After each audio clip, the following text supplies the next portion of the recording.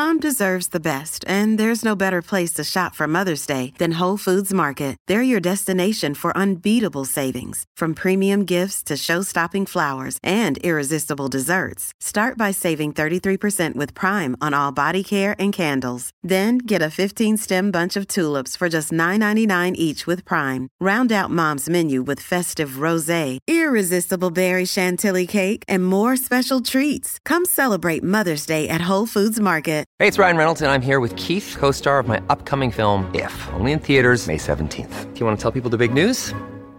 All right, I'll do it. Sign up now and you'll get unlimited for $15 a month and 6 months of Paramount Plus Essential Plan on us. MintMobile.com/switch. Upfront payment of $45 equivalent to $15 per month. Unlimited over 40 gigabytes per month. Face lower speeds. Videos at 480p. Active Mint customers by 531.24 get 6 months of Paramount Plus Essential Plan. Auto renews after 6 months. Offer ends May 31st, 2024. Separate Paramount Plus registration required. Terms and conditions apply if rated PG. The NFL is into its wild card round ahead of the playoffs. So to talk all things NFL is Shiraz Soysa. He's the head coach of New Zealand's national flag football team, and he joins us now. Good morning, mate. How are you? Morning, team. How are we? Very good, mate. Hey, I'm very interested about the flag football. I want to know a few nuts and bolts before we get into the NFL. How big is flag football here in New Zealand? This is the gridiron version, not the touch version, isn't it? Yeah, correct. So, look, I mean, New Zealand, similar to most other international countries, we've had a strong base in contact football. We've been playing that for about 40 years, but over the last sort of five years, there's been a real push to try and get a bit more participation, and we sort of stumbled into flag football. We took a national team over to the World Champs in 2016, and that sort of led to a lot more participation. And what we've realised in the last couple of years, and really helped us through COVID, is it's been an absolute boom for the sport, because what you essentially do is you take the fun part of football, right, which is the passing and the skills side of things. You take away the offensive lines and the defensive lines, and you allow the same level of contact as you sort of do with basketball. So it allows a lot more accessibility. It allows you to sort of set up and play anywhere. And what we realised is there's a lot of fans of American football in New Zealand who just don't, obviously, who aren't keen to approach and play the contact version. So yeah, it's been absolutely great for the sport. And there's clubs up and down the country now, everywhere from Auckland, Tauranga. We've got clubs in Otago now, Canterbury, Nelson, Christchurch, Turangi, all over the show. So we've got a club nationals this year or every year, and we've got tests against Australia and Oceania, Asia this year. So that'll be great. Just getting technical on the game side of things. He's talking about no offensive line. I'd imagine is there still players in those sorts of positions just without the contact as far as setting up these plays and these running plays, or is it are we strictly just talking a quarterback and a few receivers? Yeah, so you have the option of having running plays and passing plays. If you look at a full game breakdown, most teams will be heavily pass oriented. The opportunity to get yards with the passing game is a lot higher than in the running game, but you still see running aspects to it to allow, in certain situations. But for the most part, yes, it really is dependent on how good your passing game is, and a lot of it centrals, on your quarterback and receivers. So on the just picking up on what Beav's saying there, so no defensive line. How do you protect the quarterback then in that situation? Well, so you got one pass rusher, so one dedicated pass rusher who starts 7 yards behind the line of scrimmage. And if you imagine the quarterback's another probably 5 or 7 yards, depending on where he wants to start, on the other side of the line of scrimmage. So at the snap of the ball, there is one rusher who's got about 10 to 15 yards to get to the quarterback. So that's his timing window. And then once you have a good mobile QB, you can sort of extend that a little bit longer as well and use his feet. So you're not trying to protect the quarterback from an engaging defensive line, which is why you don't really need that protection. But you do need timing, and you do need routes to be in a certain sort of window to be able to make it before the rusher gets there. Yeah, and a bit of pressure on the quarterback as well. You mentioned that they went to the World Champs in 2016. We've got a Trans-Tasman series coming up later on this year. How do we stack up in terms of international flag football teams? Yeah, so look, we went to the World Cup in 2016, and we were right there. I mean, I think we finished 8th out of the 16 teams there, and we could have very easily been in the semi-finals if a couple of close games went our way. At that stage, we just didn't have the experience in the sport. Playing against teams like Great Britain and so on, who played for years and beat us in some of those very, very close games. We played the USA, and I think we went down 38-26, and we put up the most points against them. So what it showed us is we've got the athletes, and we've got the natural raw talent. We just need a little bit more work to refine that and get some of that experience in the format. I think we're a long way further down the track on that now, so it'll be really interesting to see how some of the series go this year. And one of the big reasons the sport's really picking up is LA hosts the 2028 Olympics, and they got 5 provisional sports that they can bring in, and the NFL is working very, very close with them, and they think they're close to being over the line of getting that across. So you're going to see a lot of flag football being promoted through the NFL, and this year's Pro Bowl is going to be a flag football game as well, which is sort of their all-star game.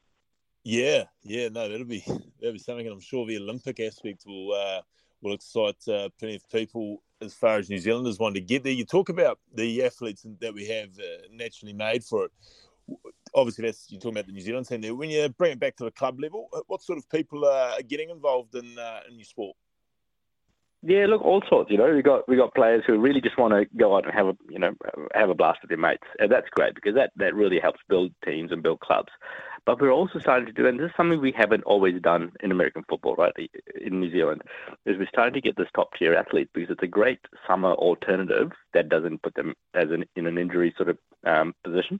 So guys who do play top-tier rugby across the board, and every club is now littered with them, do choose American football as a summer sport, at least some form of it, and for the most part it's flag. So it's a really good alternative. It really promotes playing different sports as well to help coordination and a whole bunch of other aspects with developing an athlete. So, we've got the full range at the moment, which is great because we often haven't had that in the sport. Yeah, it's interesting, just obviously the participation. It seems like such a natural crossover with things like touch and ripper rugby, which we're so good at here. Is it fair to say that the United States are by far and away the best at flag football? Yeah, so we've had 8 World Cups, so I think they've won 7 of them. But it doesn't mean to say that, the ones that they've won, I mean, they won against Denmark at the last World Cup we went to, so it was 2016, and I didn't see the last one, so I can't comment on that. But that came down to Denmark dropping the ball on the line, and it was that close, and they could have won it. And if you played a full competitive game of 11-a-side football, America would run away with every single game, and that's obvious. But what this does is it brings it down to sort of a T20 level of, you've got to get a few things right rather than get it right the whole game for 3 hours. And what that does is it makes a lot more teams competitive. So you don't need the depth in the country to be able to compete. You just need to turn up and obviously, put your best foot forward and you're in with the chance if you put in the work. And I suppose it's not like they're turning out a full NFL roster to face you either. So who won the one that the US didn't win? I believe it was one of the Scandinavian countries. I'll bring it up. It might have been Denmark or Norway. They're usually... So football's had a really strong history and background in sort of Northern and Eastern Europe for years, and then that comes through with NFL Europe, which happened in the past. So that part of the world always had a bit of a kickstart in that game, and another couple of countries that have sort of always been strong, England and Japan as well. Yeah. So, I'm pretty sure it was Norway who won that the World Cup that USA didn't win. Yeah, no. And another country that's always strong as well is Mexico and Canada, obviously. That makes sense, the North American countries. Very interesting that it's quite big in Scandinavia and across Europe. Just finally on the flag football, and then we'll talk about the NFL. Tell me that we're better than Australia. Well, we haven't actually. So Australia have been one of those countries that they've only played contact football until they started seeing what we, not just us, but what the world's been moving towards. So this is going to be our first crack against them. So we set up an annual Anzac series against them.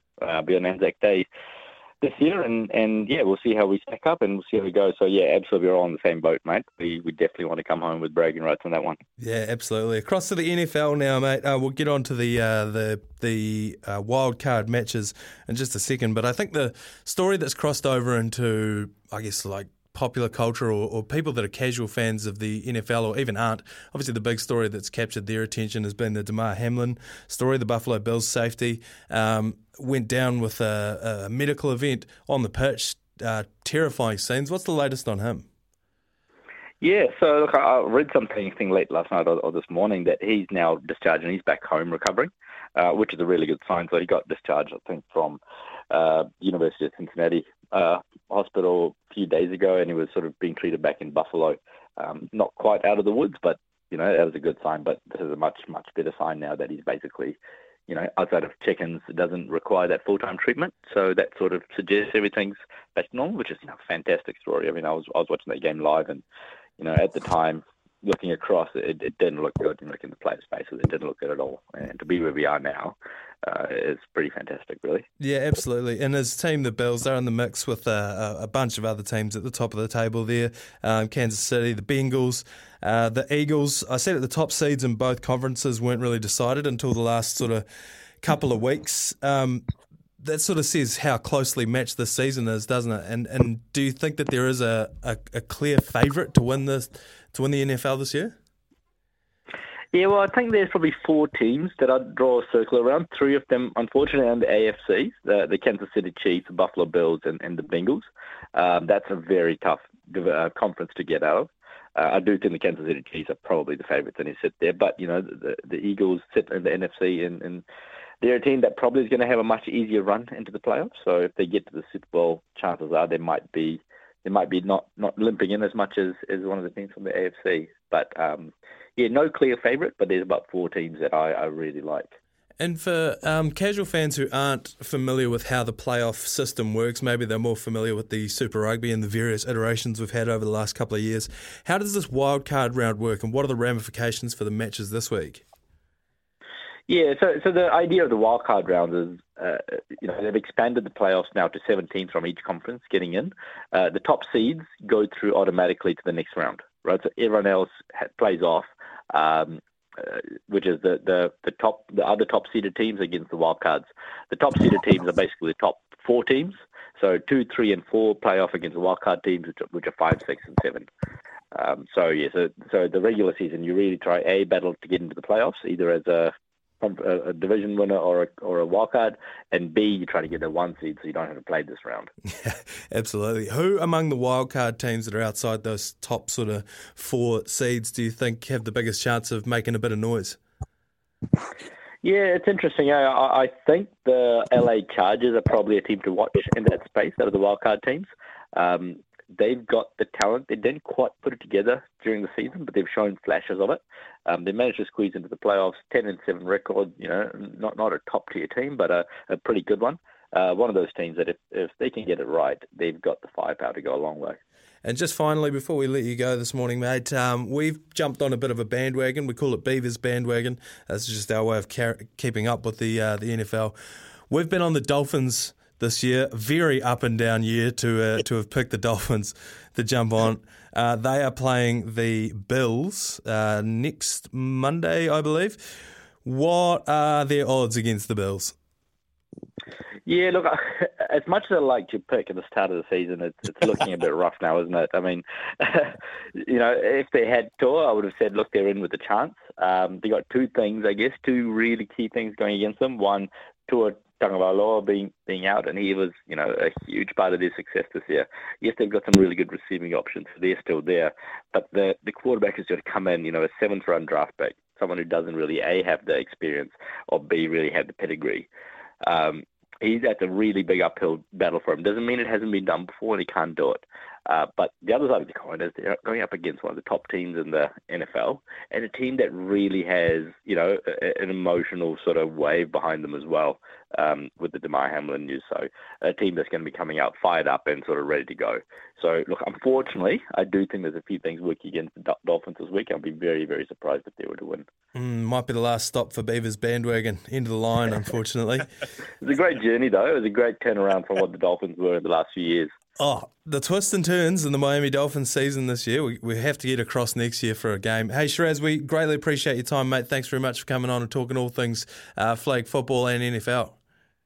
Thanks, team, and I'll try and keep an eye out for that for the Beaver book as well if I see it. Yes, please do. The royalties are still trickling through. Shiraz Soysa there joining us on the Kennards Hire phone line there. Great to talk to him. Beevy's the coach of the New Zealand flag football team. I feel like you'd enjoy playing a bit of flag football, wouldn't you? I do. I was thinking that too, and I was also thinking, is it too late to sneak into the Olympic team? And when was it? LA. I'm just doing the numbers, how old I'll be. I'll be about Tom Brady's age, I think. So, yeah, who knows? Do you, what position? Do you reckon you'd be a quarterback? Oh, I mean, everyone thinks they're a quarterback, don't they? Any of us who aren't athletically gifted and fast, yeah, I'd say would have to be quarterbacks. Maybe Unless there's some rush. What's the one that just gets the handoffs as opposed to running downfield? Yeah, the rusher. The running back. I could be a running back, could I? Probably still a bit slow for it. I don't know how fast you'd have to be at flag football. I could see you with a nice little show and go from the pocket as a quarterback.